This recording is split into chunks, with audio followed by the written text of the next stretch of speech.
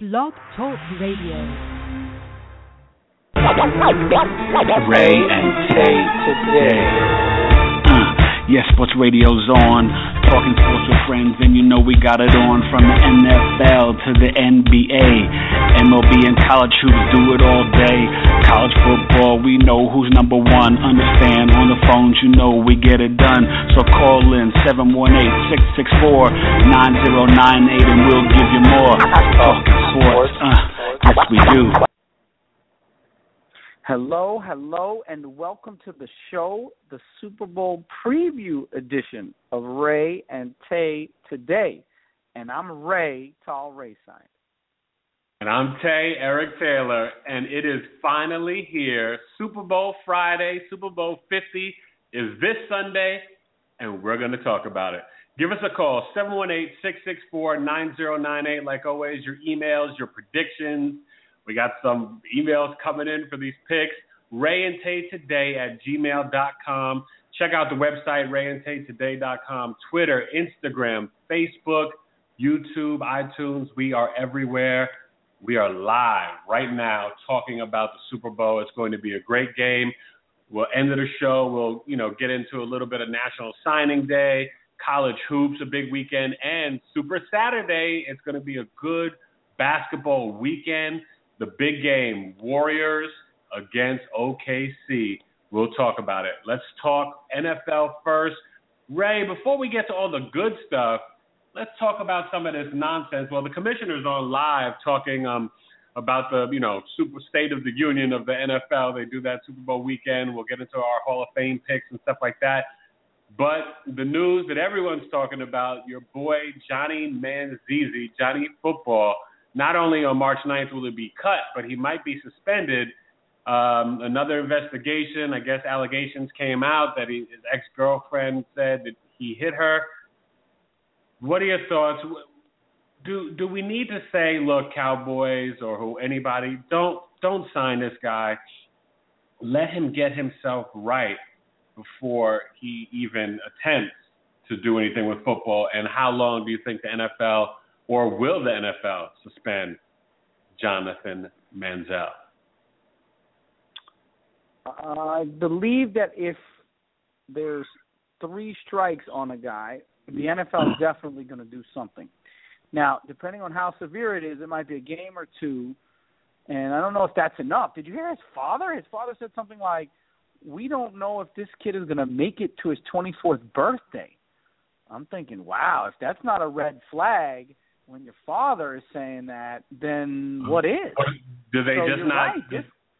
He doesn't listen to his parents at all. I mean, that's not good.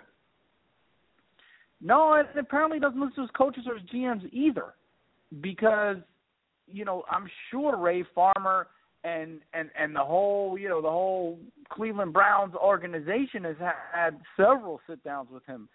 So I don't know what it is. If you need to shake him, if you need to slap him around or what, but nothing's worked so far. Tough love, soft love, no love.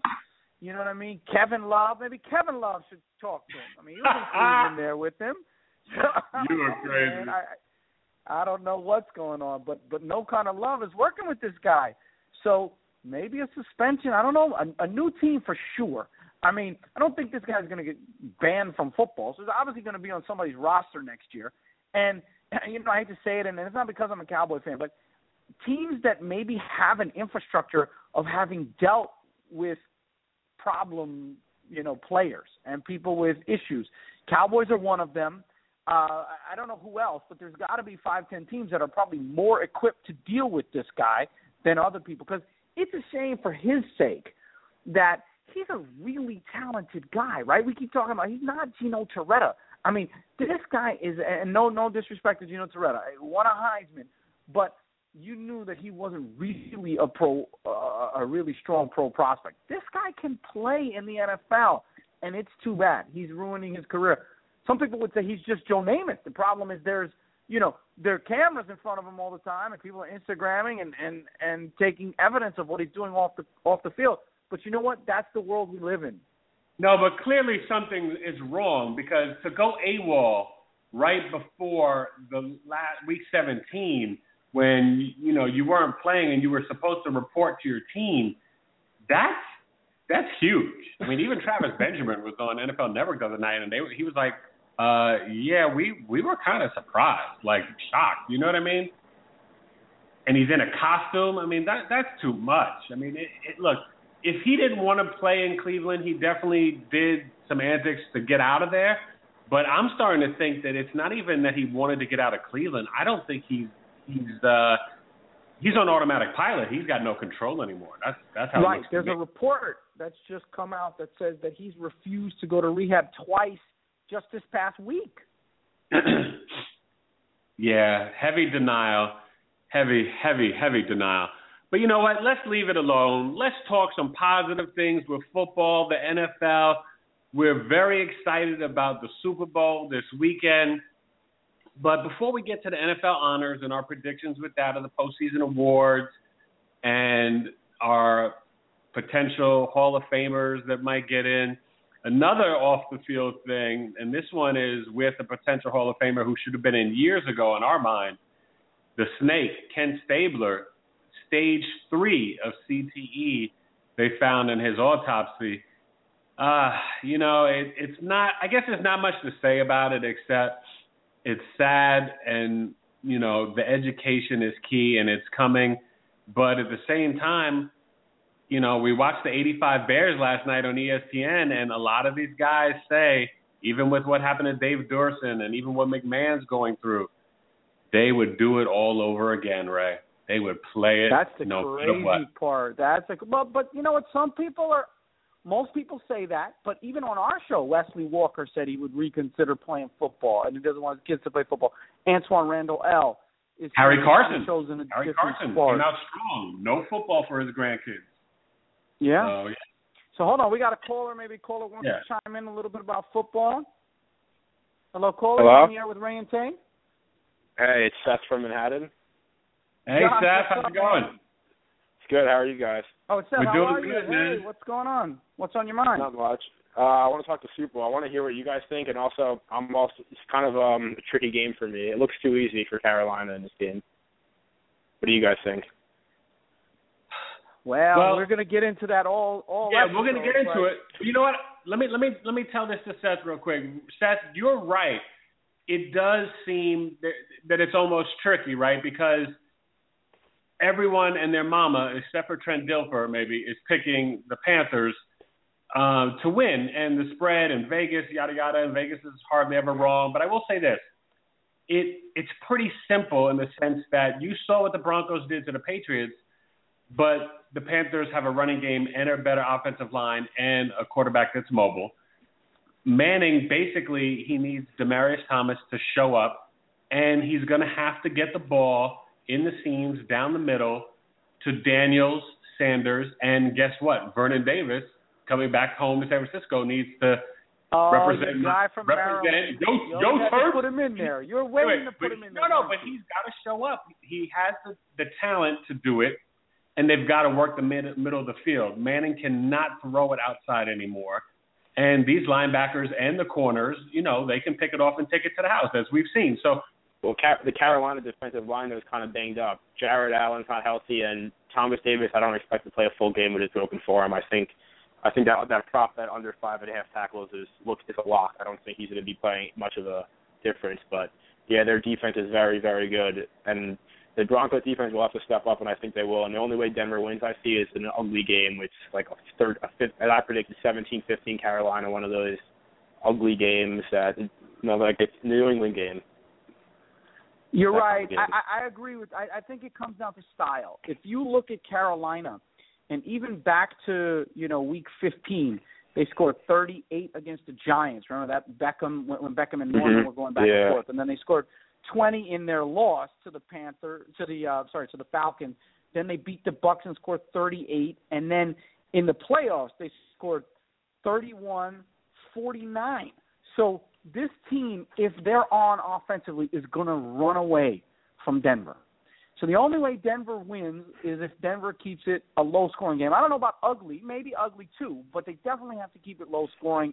And the pressure is all on the Denver defense. I think Peyton Manning is limited in what he can do. and how many points he can generate. So, maybe 20, 24. So if this is a 30-point game, Denver loses and may even get blown out. So I agree with that. We're going to give you our exact predictions later in the show, but I think you call it spot on. I think it's a style. Denver needs to run the ball. I think Ronnie Hillman might be the key. You have to keep the ball, time of possession.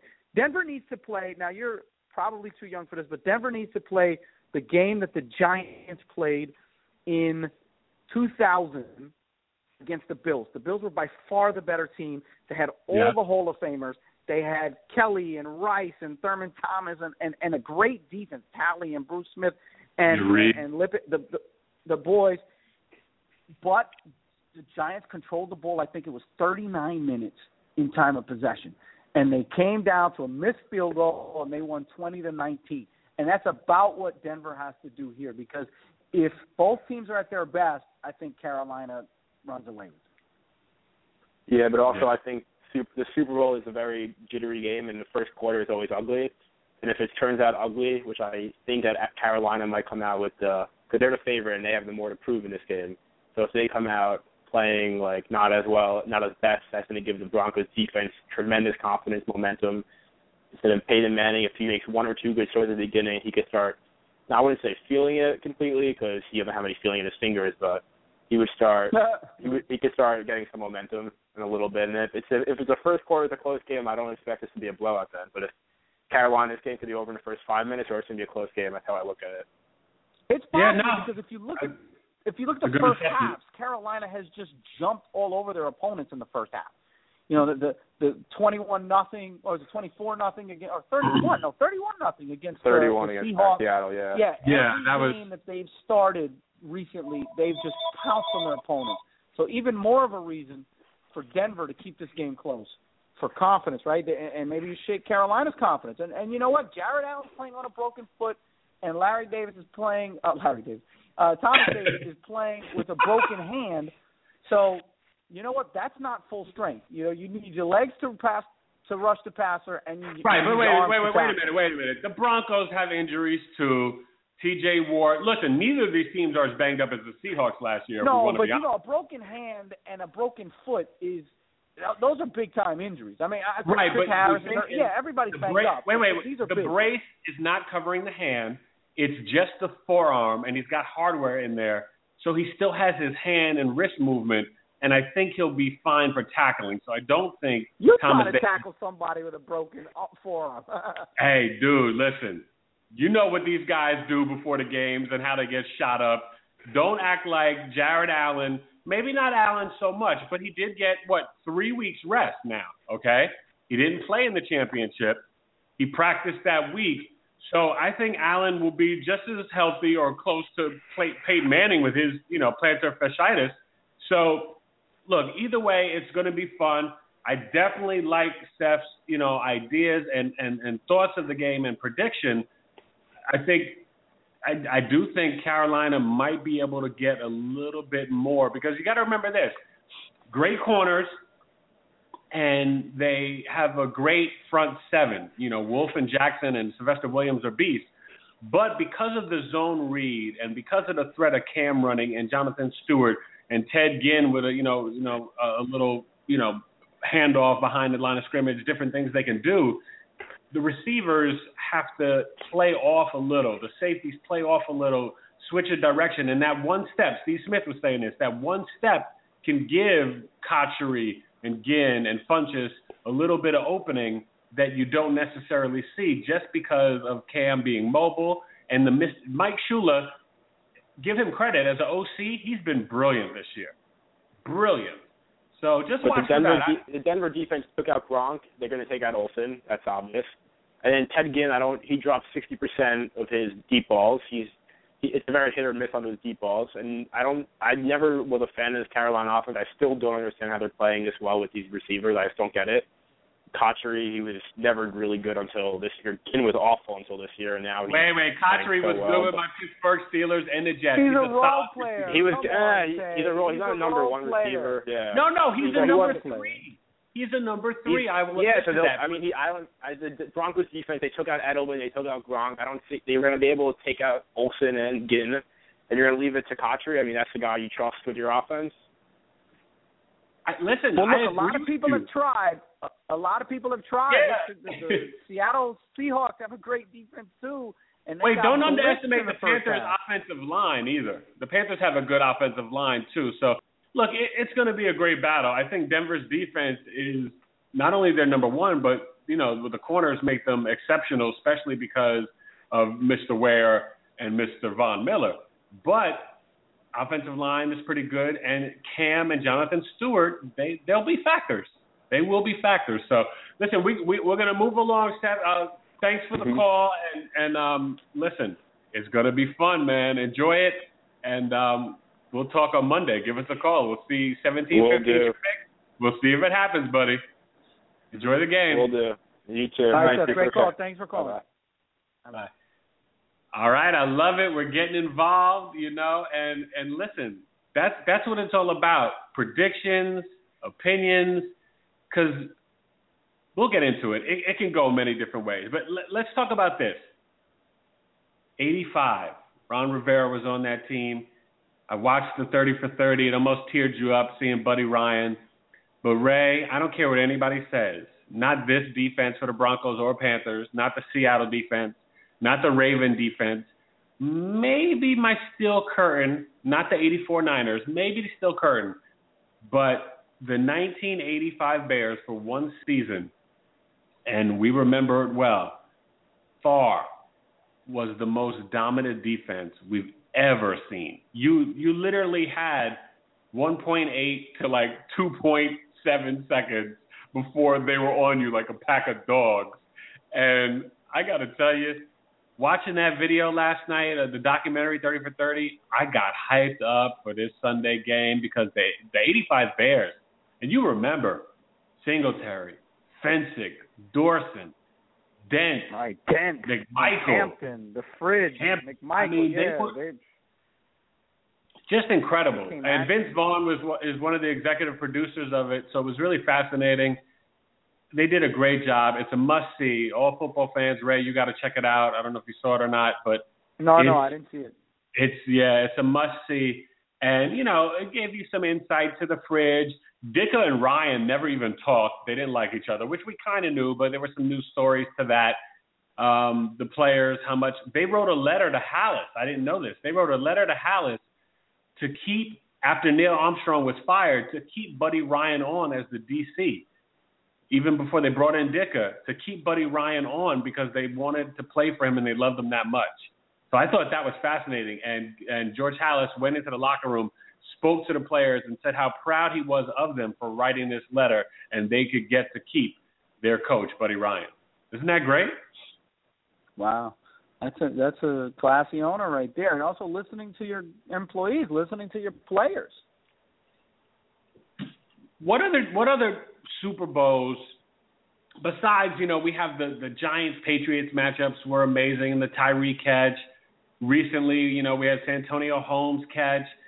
Give me some other moments or memories for you in Super Bowl history as we're talking, 50 Super Bowls, and, we've seen a bunch of them. We're 5 years behind the Super Bowls, but we've definitely seen, a bunch live, at least since, 76, 77. Give me some thoughts, some memories. What gets you going with the Super Bowl? I got to say that your guy, Lynn Swann, is one of my first memories of just how dominant he was. What is it, Super Bowl 10? He was the MVP. He had only four catches, 161 yards. So it's like every time Lynn Swann caught the ball, it was a bomb. And, beating my Dallas Cowboys. So that's obviously, that one's painful. But, in retrospect, the pain goes away a little bit. I love some underdogs, when the underdog does well. So Doug Williams, remember that Super Bowl? We talked on the phone during that one. They were down 10-0. They were down 10-0, and people were like, "Uh-oh, the Redskins are going to get blown out. They're not going to be there." And then they scored, 28 points in that second quarter? Wow, that was a boom. Yeah, was it 28 or 35? He had the highest scoring quarter ever. I mean, that was 28 in that quarter, in that second quarter. So then it was 28-10, and that's a team that Elway was on the other side of that. So obviously that was a fun Super Bowl to watch, and go through. Oh, Doug was great.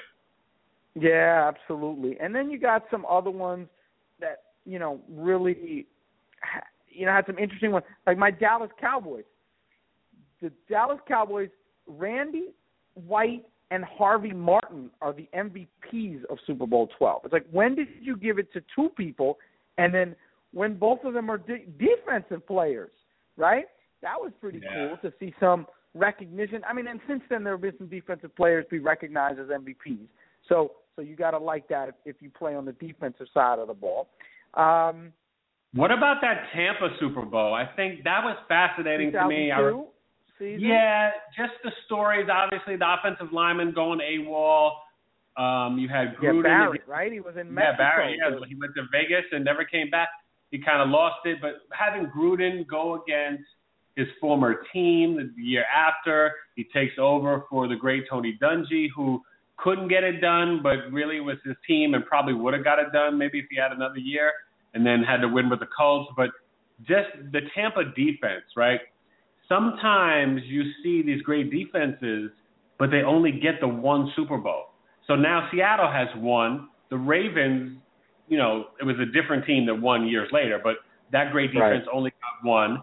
The Bears got one, and Tampa got one. So it's kind of fascinating that you almost need more than just a great defense to get more than one.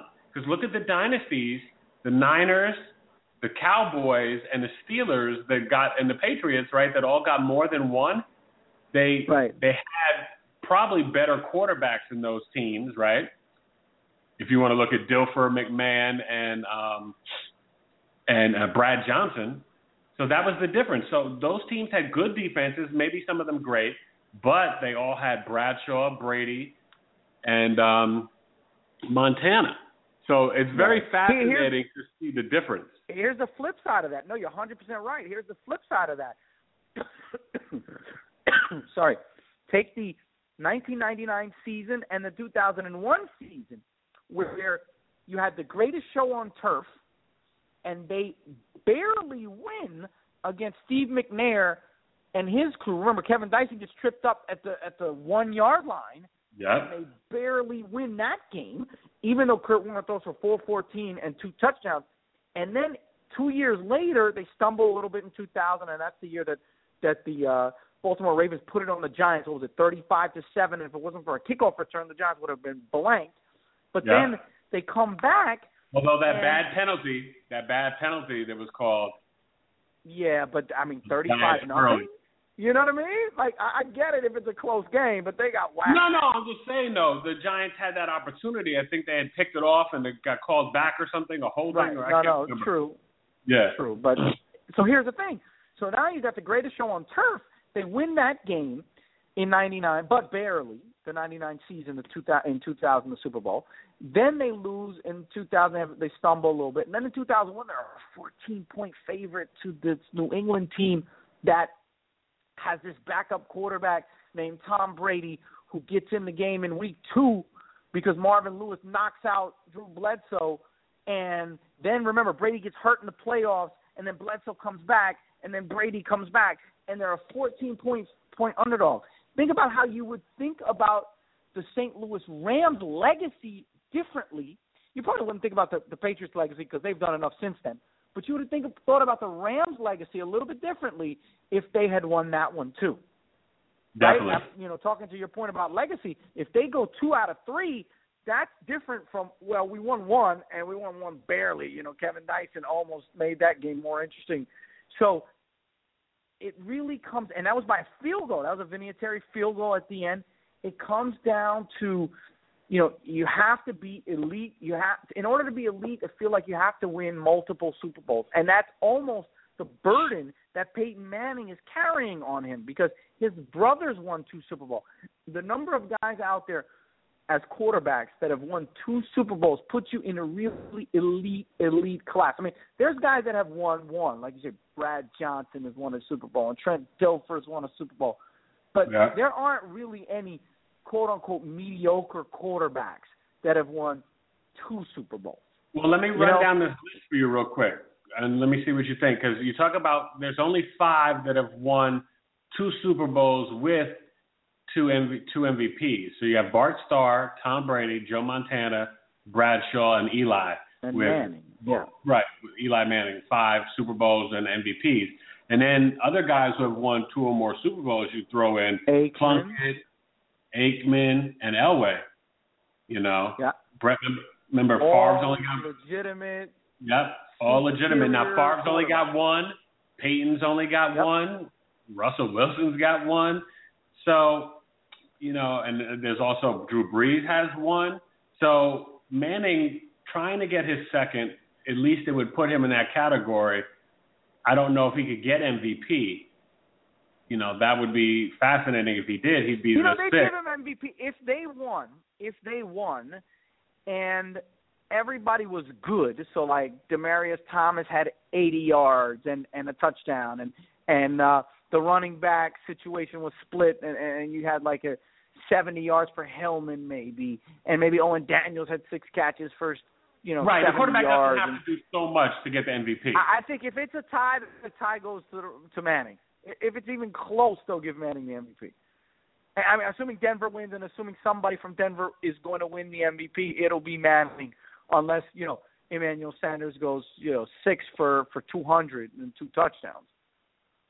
Yeah, no, you're right. So listen, let's move it on. Let's talk about the Hall of Fame and these postseason awards. Give me your guys that you think are going to get into the Hall of Fame this year, because I think we pretty much agree. Yeah, so I think you can have a maximum of 5, right? And of the current players, right? The probably current era Stabler players will get in for the old-time guys. Right. So I think Brett Favre is a no-brainer. Chalk him up. I think Orlando Pace and Terrell Owens also need to be in there. So to me, those are 3 for 3. And if Terrell Owens doesn't get in, it's because of politics, and that's too bad. So those 3 are in to me. And then you got the guys that have been kind of knocking on the door and huffing and puffing. To me, I take Marvin Harrison just because of consistent excellence. And then Kevin Green, also consistent excellence. Remember a couple weeks ago I was saying how Kevin Green, I went back, I re-examined the numbers. Well, I re-examined the teams he played on. Yeah, you said it. You called it. And you know what? My mistake. Kevin Green. He's 3rd all time in the Hall of Fame. He's dominant. He was great with the Rams, great with the Steelers, and great with the Panthers. He was incredible. To do that man. on 3 teams like that, yeah, that's pretty incredible. Listen, those are my 5. I have the same guys as you. My only debate would be this year maybe Terrell Davis gets in over Marvin Harrison. So look out for that. And I think Ken Stabler will get in too.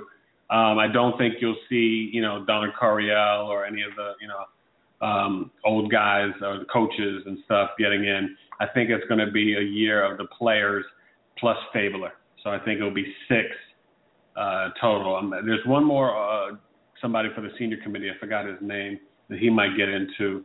But I think you're going to see Kenny Stabler get in, which is long overdue, and those guys. Now for the NFL honors. The Snake. Listen, he was awesome, man. God bless his family. And he was a lefty, so that was extra exciting for Ray. I know. That lefty thing will stay with you and our show forever, because you're always going to give your lefties supreme props. So MVP, I think everybody has the same guy for MVP. For me, without doubt, is Cameron Jarrell Newton. Counted for 50 touchdowns, just a dominant season. I like what Russell Wilson, Tom Brady, and Carson Palmer did, but it's Cam all day, every day. You agree with MVP? No. Yeah, 100%. 100%. I don't even think that it should be unanimous. I mean, some person's just going to vote for somebody else to make a stand, but it should be unanimous. 15-1. All of that in a 15-1 season. You know what I mean? Where he was up in many, many games in the fourth quarter. Amazing. Offensive Rookie of the Year. This is debatable. Jameis Winston, Cooper, Lockett, Gurley. I'm going with Todd Gurley because he had games that were special and more games that were special than any of the other guys. And he had to do it coming off of the ACL, not starting the season, but still getting to a Pro Bowl and having a pretty dominant rookie year and showing flashes of excellence that might have been higher than anybody else's. So I'm going with Gurley. I agree. The only person that would come close to me because of consistency is Cooper, but he played 15 games and Gurley played 13. I think he started 12. Cooper was consistent, but you're right. Gurley he dropped off excellent. towards the end. Yeah, he kind of dropped off towards the end. So did Gurley, though. Gurley was great in 6 or 7 games, and then he was okay in the last 4 or 5. Yeah. Now, Defensive Rookie of the Year, this is hands down no debate. This guy could be up there for Defensive Player of the Year. Marcus Peters from the Chiefs out of Washington. He was a beast at corner, picked off Manning. That game when Manning got benched and the Chiefs, I think, had 4 or 5 interceptions on him. Peters was just a stud. And I think, boy, him and Berry, the Chiefs have got a nice future. So Marcus Peters good to go. Yeah, no debate there. Should be unanimous potentially. Yeah. Now, Defensive Player of the Year. This one, to me, I'm all over the map. I think you have Chandler Jones, of course, J.J. Watt, Josh Norman. Some people would say Kuechly. Now, look, this one is, I don't know, it's up for debate. I know for you where you're leaning. For me, they made the playoffs, but I don't know. I feel like J.J. Watt, the first couple of weeks was okay, and then they put it together. I'm going to throw my vote for Josh Norman because I think he had a dominant season as a corner. I think the Panthers' defense, but he as a corner, to me, he was a ball hawk. This team gets turnovers and they score. They were the number 1 scoring defense. And Josh Norman was a big part of that. So I'm going to go with Josh Norman to make the Defensive Player of the Year. So I hear where you're going. His team was 15-1, but I think he had more help. He had Kuechly and Davis. He had those pass rushers and Jared Allen coming over midseason. I mean, that's great. I have to go with J.J. Watt. He started off slowly. He had 17.5 sacks. His team was 9-7. They had no business winning more than 4 games. They're terrible on offense. They have nobody. And the minute Arian Foster watch him out. DeAndre Hopkins. No, they do, but he's a dependent player, right? He's a wide receiver, and he needs a quarterback to throw him the ball, and they dismissed Ryan Mallett, mid-season. And they have no quarterback. Now, they have a great, offensive mind, let's say, maybe. We'll see. How that turns out. But, Alfred Blue was their running back. They didn't really have consistency after Arian Foster went down.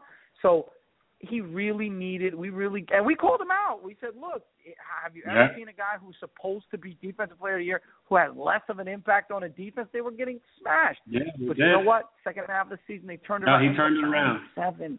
So, yeah, I like J.J. Watt to win another. Coach of the Year, I think we're probably the same. Listen, I love what Andy Reid did. I love what Jay Gruden did. And you have to give these guys props. But at the end of the day, Ron Rivera, because people were talking about Riverboat Ron needs to be fired a couple of years ago. And this man with not the greatest roster, ladies and gentlemen, 15-1 is, at best, most people predicted them to be 8-8. This is outstanding, and Ron Rivera is the head of it, and kudos to him. He's my Coach of the Year without a doubt. Yeah, it should also be unanimous. Yes. So 2 other minor awards, Offensive Player of the Year. This one to me, look, when you give the MVP to Cam, Offensive Player has got to be somebody else that lit it up. And I love these quarterbacks, but I got to go with Antonio Brown. I thought about Julio Jones, but to me, Offensive Player of the Year has got to be Antonio Brown because to do what he did without Ben playing, 4 full games or 3.5, missing 3.5 games, and he was getting passes from Landry Jones and Mike Vick. They couldn't even get him the ball, and this guy still was, second, I think, in yards, only a couple behind Julio, and first in receptions. I mean, it's incredible. Antonio Brown. Could have made a run for Calvin Johnson's record. Yeah, Antonio if he had Ben Roethlisberger. Oh, he would have passed Marvin Harrison's record of receptions. He was 7 off as it was. And also yards. Your boy's record for yards, Calvin Johnson. So do you agree? You're going Antonio Brown? Yeah, Russell Wilson's the only one that could potentially, but Russell Wilson did it over 6 games, and Antonio Brown did it over, let's call it 14. So, yeah, he's Offensive Player of the Year. He's the Fantasy Player of the Year. He's the Pittsburgh Post-Gazette Player of the Year. He's the AFC North, South, East, and West Player of the Year. Yeah, I'll give it to Antonio. All right, so give the receiver some love. And then our final category is the NFL.com Fantasy Player of the Year, which I guess you could go with Antonio Brown, and stats would say probably yes, maybe Julio. But you know what? This one you could throw in Beckham Jr., or you could even go a little bit more obscure and say, you know what? Fantasy, it's about players that were picked up and wound up doing something that no one thought. So like a Devontae Freeman, or my man from tight end, I would go with him, Gary Barnidge. Now, wow. Look, Brown's the obvious. Brown or Julio are the obvious, right? But Gary Barnidge, for me, he made a difference on a lot of fantasy rosters because nobody thought this guy, who knew who this guy was. So, but yeah, I go with Devontae Freeman though. Talk about Devontae was huge.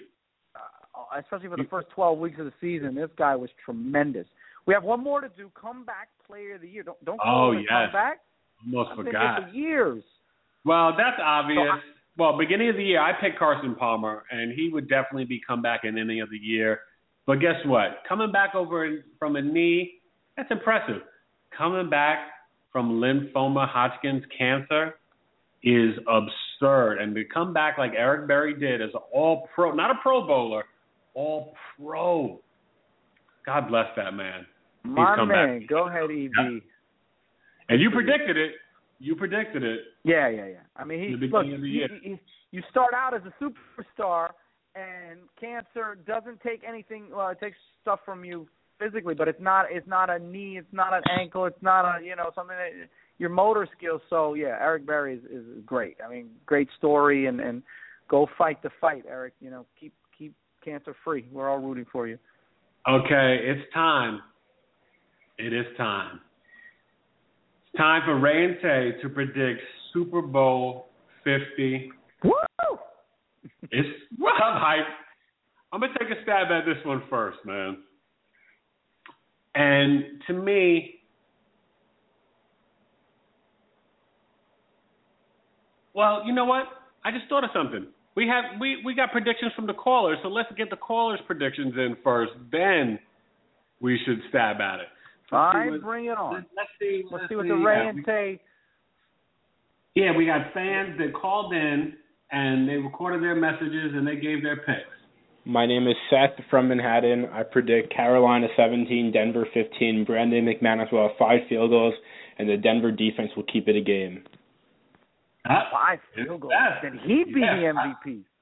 Yeah, basically. That's what and Seth called us earlier, so that's a great call. We appreciate that, and nice prediction, Seth. He's got the Panthers in a close one, and then here we go with another one. Yo, what's up? This is Aaron from Boston. I got the Carolina Panthers beating the Denver Broncos 31-24 in the Super Bowl. Let's go, dab. Oh, he wants to dab it up with Cam. I like that. 24, you got that's some higher swag, young kid. Yeah, I like it. Yeah, you gotta love it. And last but not least, I think we got a young caller here. Let's check this one out. Hi, my name is William. I'm from New York, and my Super Bowl pick is the Panthers going to beat the Denver Broncos at 39-23.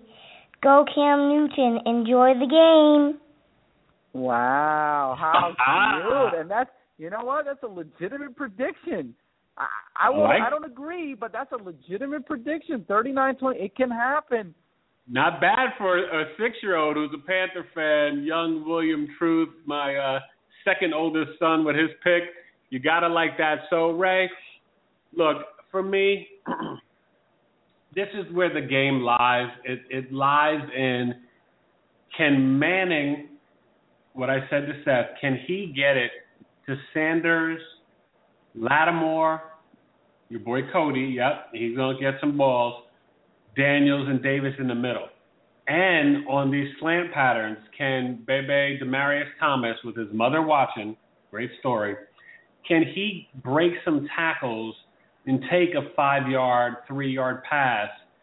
Can he, not drop balls? And can he, extend the change and get a small pass to a 15-yard gain? Basically, yak. Can he do that? That's one. Can they hold time of possession? Can Manning, get those 3rd and 6s, 3rd and 7s, which he's going to be in? Can he make it 3rd and 4s? And can Hillman and CJ change that? Those are the questions I have for Denver on offense. For the Denver defense, can they stop Cam and Stewart? Yes, they're going to, with their secondary, they have a chance to stop Olsen. But when Cam extends plays, this is where any secondary can be had and beat, and we saw Antonio Brown do it with Big Ben to Brown with Chris Harris. Can those corners and safeties hold up when Cam extends the play? Can they stick with Cotchery and Funchess for the alley-oop down the field and my man Corey Philly Brown and stuff like that? Those things they didn't have to deal with Brady because he can't extend the play. And Big Ben, he hurt them doing that. So I think Cam can do that to Denver's great secondary, where it's not just playing defense for 4 seconds. It's maybe playing it for 6 to 8 seconds. So look for that. On the Panthers side, offense, listen, can they really not turn it over? Cam, no bad throws. Can he get it to Stewart, Olsen, and can, Ginn catch some of these bombs, which, listen, everybody talks about his drops, but you know what? He catches a lot too, and the guy's been playing well. We got to give him credit. And don't forget about him on special teams, where I think the Panthers have a huge edge over the Broncos. So I look for him to get the ball to his receivers. I look for their trick plays, their, handoffs, their, flea flickers, different things that they do, the running back, the wide receiver screens. And then on the Panthers defense, can they get to Manning before he gets rid of it? Can Star Tuile and my man K'Wan Short get that pressure up the middle that will devastate Manning because he cannot move and he needs to go up in the pocket to plant that foot? So, when you look at all of these keys and I break down, the stars, it's Kuechly and Cam and Olsen, and then it's, Manning, and I really feel not Sanders, even though might get a lot of balls. I think it's Demaryius has to be the star, and then Von Miller and Ware and Talib. I guess to me, I think whatever Vegas goes from, they've been going from 3.5 to 4.5, whatever. I think at the end of the day, the Panthers are the better team. And I know normally the number one defense beats the number one offense, and we've seen that in recent history. I think overall in Super Bowl history, it's 9-2, the number one defense. But to me, I think, and I've been going back and forth, but I believe the Panthers will win Super Bowl 50. Cameron Newton will be the MVP. I think he will run for 60 yards and a touchdown. I think he throws for 2 touchdowns. And I think he throws for about 280. Now, my debate is the Panthers winning, and I have them winning. I was going back and forth to 26-17 or 26-20. And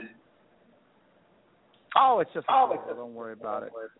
Yeah, I'm gonna go with the line in Vegas. The line is 4.5. I'm gonna either way. Yes, exactly. It doesn't affect Vegas. It might affect the over/under. I didn't check the over/under, but I'm gonna go probably I guess with the under because I'm gonna say 26-17. The Carolina Panthers win Super Bowl 50, and they send the sheriff home with another loss. 1-3.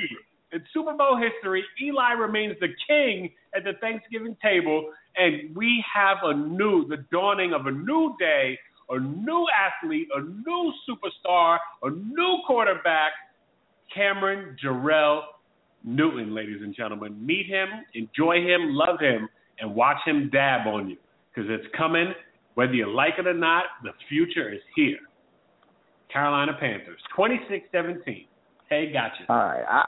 All right. Let me take a shot at this.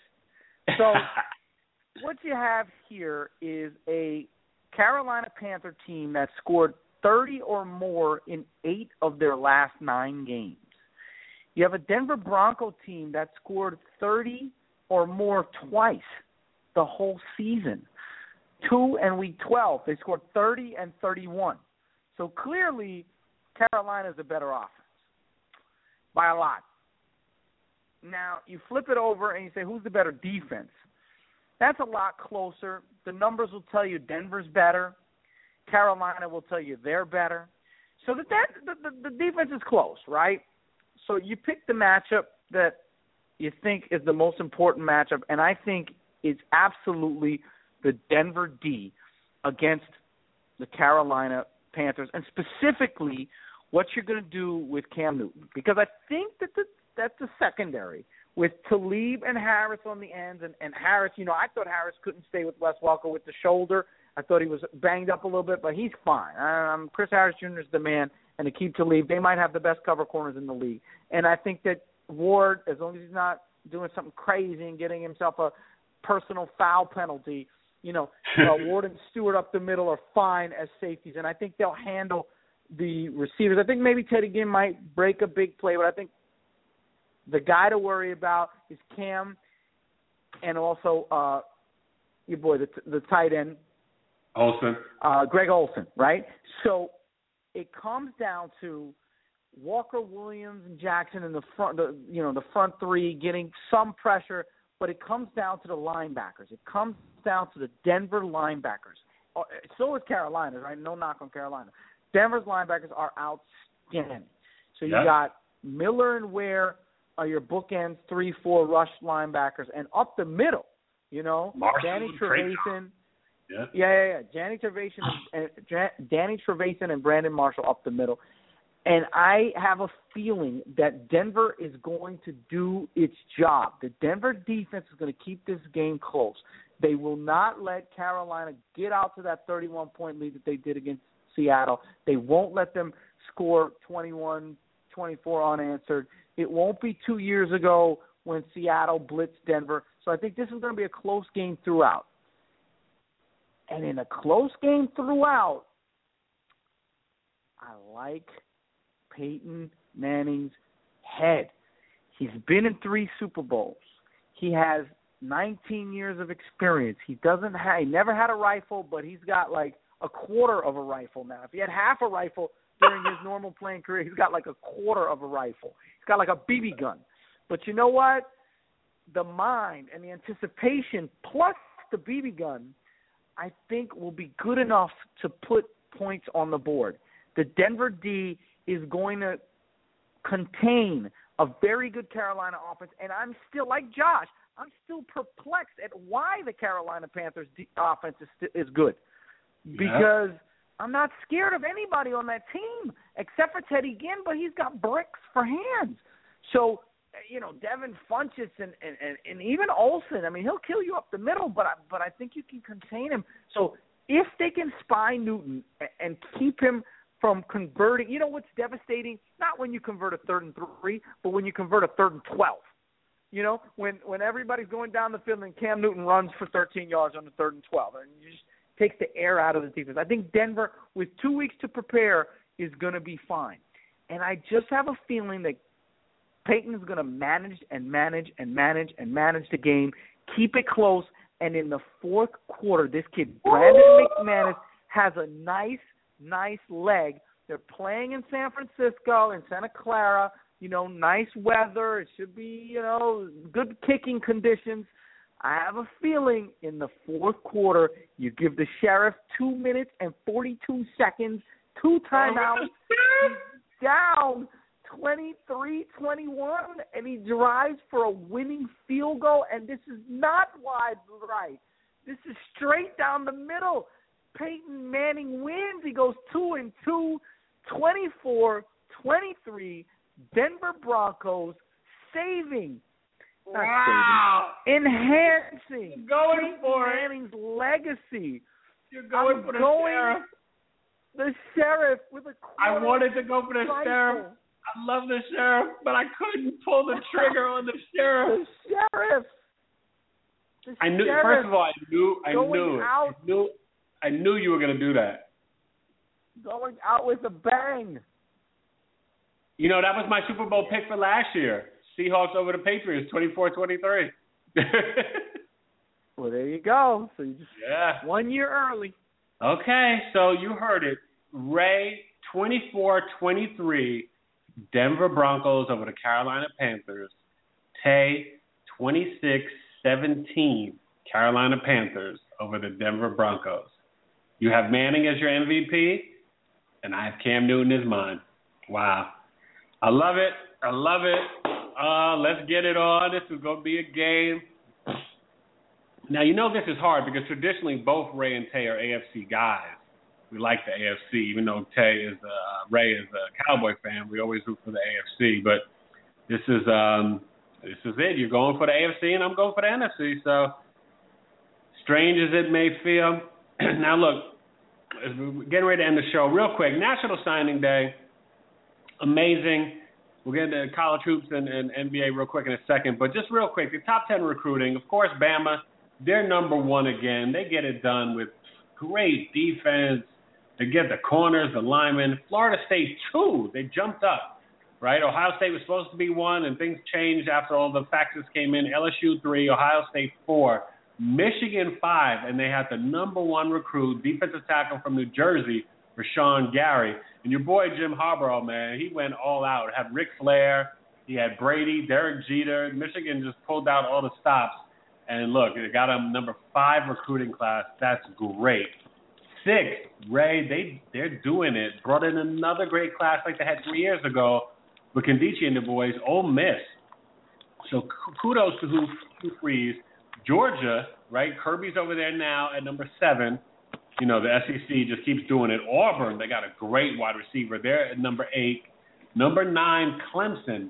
ACC, they keep both those teams in the top 10. So we'll see Clemson, and they got a ton of talent coming back, even though a couple guys have gone pro. Listen, they don't even need number 9 with what they got coming back in Deshaun Watson. And then number 10, Ray, we got to applaud him. Our man, Charlie Strong, comes in. Nobody thought he'd have a top 10 recruiting class.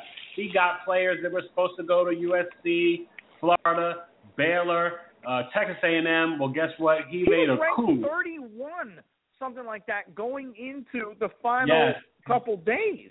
Amazing. And wound up number 10, where people thought it could be Florida or A&M or Baylor. No, it is Texas, the Longhorns. That was huge to me. And I think Texas football is back. Shaka Smart on the basketball end. He pulled up an upset this week. We'll get into that right now. So kudos. We'll have to go down to Austin and just broadcast. Yeah, no, Ray and Tay live from Austin. Maybe we go. You've been there before to that South by Southwest. Maybe we need to go down there and and flex and just give Austin his love, because right now between Charlie and Shaka, they're doing things. And speaking of which, UT is on the comeback. Yeah, no, it's great. How about some of these upsets this week? You know, listen, they happen, and they seem like they're always going. Look, West Virginia took down Iowa State. Texas beats Baylor. Maryland is looking good. Our Tar Heels lost Monday night, the earlier of the week, to Louisville, which, by the way, Louisville, for this investigation of the escort service, they put the self-imposed ban on themselves this year for the tournament. That's pretty big. You think that's one of those things. Well, that's one of those things where there's smoke, there's fire, and if you're self-imposing a 1-year ban, what's the NCAA going to do to you? You know, you're trying to get out in front of this. So I think they're going to add a little bit more than that, Ray, to be honest. They might. They very well might. And then did you see Pat Hayden is stepping down as the USC AD? So he came in there after the whole debacle with Pete Carroll and the whole Lane Kiffin deal, and he tried to settle the ship, Ed Orgeron, and then ended up deciding to go a different way. Sloppiness. Were you surprised that how sort of sloppy Pat Hayden was? The whole drinking thing, and he's kind of the poster boy for doing things right, the Rhodes Scholar and the football player and the Heisman Trophy and all that stuff. Very shocked, I think Ray. he was just frustrated, and he said, "Look, maybe life as a civilian isn't so bad. Working for the for the school and the academic life, that's not the way to go." Hey, 3 upsets I got to ask you about this week, man. SMU, they go down to Houston. Providence goes down to our boys, the DePaul Blue Demons, right? DePaul gets the win, and then Texas A&M loses to Vanderbilt last night. Wow. So, you're talking about 8, 11, and 12. 11. All losing. Yeah. All losing this week. Well, you know what? It was bound to come because 1, 2, 3, 4, 5, have all lost in the last 2 weeks. Carolina was trying to hold it down by not losing, but, we had that 1 week where 1, 3, 4, 5 lost, plus 8 and 9 lost the week before. So, you know what? Everybody's going to get bitten by the bug. Plus you throw in Kentucky, right? Not only did they lose to Kansas last weekend, which is no big deal, but then they lose to Tennessee. So they need a big win this weekend against Florida. So that'll be interesting. But they, at number 20, they could be out of the top 25, which has, that you're talking about Duke. Kentucky hasn't been out of the top 25 for a pretty long time either, with the run that Coach Cal has put together. And so, just interesting. Plus, even South Carolina, they lost, which we said that, they hadn't really beaten too many teams, even though we're 19-3. They lost to Georgia. So, look, some good college basketball games this weekend. It'll be fun to see, what goes down. Obviously, we spoke about it earlier this week. Villanova-Providence will be fun to watch. Michigan State. I think it'll be interesting. Virginia against Pittsburgh. So it'll be a good weekend to get you ready for the Super Bowl. But let's talk about the NBA, Ray, because it's heating up. We've got basically All-Star weekends coming up. So I think next week teams just basically have 2 games left, maybe some teams 3 games left, before the All-Star break. Obviously Thursday is the last game only for, 2 teams or 4 teams, the Thursday night game. And then everybody goes to Toronto. And so this weekend, the prelude to the Super Bowl, it's really the NBA Super Bowl, because we've seen the Warriors handle the Spurs, handle the Clippers, the Bulls, the Cavaliers.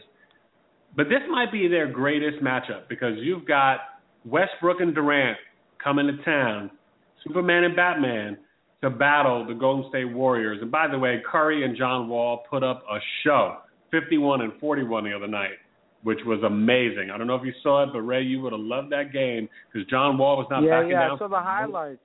Yeah, he was not backing down from nobody. 3-point shooting contest. Oh, amazing. Curry, 11 3-pointers. But what do you think about OKC?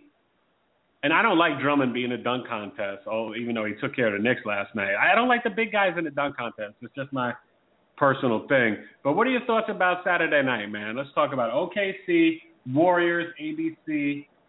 Who are you picking? You know what? People don't give the Warriors enough credit for their defense. And I think that their defense schematically and their rotations and their individual defenders are great. And really, in this new era of basketball where it's about spreading the ball around, hitting shots, finding the open man, they have the right formula on offense and defense. So I will say, though, that basketball is the one sport where great offense can beat great defense. And individually, Kevin Durant and Russell Westbrook are about as good as it gets, and one-on-one, maybe 1 and 2 in the league in terms of you can't guard me. I mean, Steph Curry's right up there too, LeBron's right up there too, but those two are pretty much unstoppable. Now, sometimes they take bad shots, fadeaway 22-footers, but when they are on, they are hard. So I'm going to say that the Warriors are about due for another loss, and I'll say that the OKC Thunder give it to them. Wow. And again, it's no big deal. It's a regular season loss. Yeah. They've already gone through Cleveland. They've already gone through San Antonio. They went through the Clippers. You know what? I think the Thunder are waiting for them behind the bushes, and they're going to give it to them. They're going to give them the business, and they're going to. You know what? I agree with you. On this one. I agree. OKC, I think the Warriors have been hungriest team all year, but I think OKC is hungry to make a statement because they couldn't do anything about it last year in the playoffs. And they're finally looking healthy, and they're playing good ball, although they struggled against my Orlando Magic the other night. Durant had to win that buzzer beater. But I think, I'll go like 118, 114, 30 and 30 for Batman and Robin. Curry puts up another 40-point game. It should be fun. Again, listen, enjoy the Super Bowl. We'll be back Monday to review everything. We'll talk Hall of Fame, the awards, the commercials, the halftime, with Coldplay, Beyonce, Bruno Mars, and again, Ray, 24-23, the Sheriff gets his second Super Bowl, rides off in the sunset, Broncos over Panthers. Tay, going with the new age is dab on, baby. The Panthers win over the Denver Broncos. Cam Newton gets it done, 26-17. Enjoy it. Have a great weekend. Yeah, have a blast with your friends, your family. Party it up. Take a break from your diet, throw down, and enjoy the game. Thanks for listening.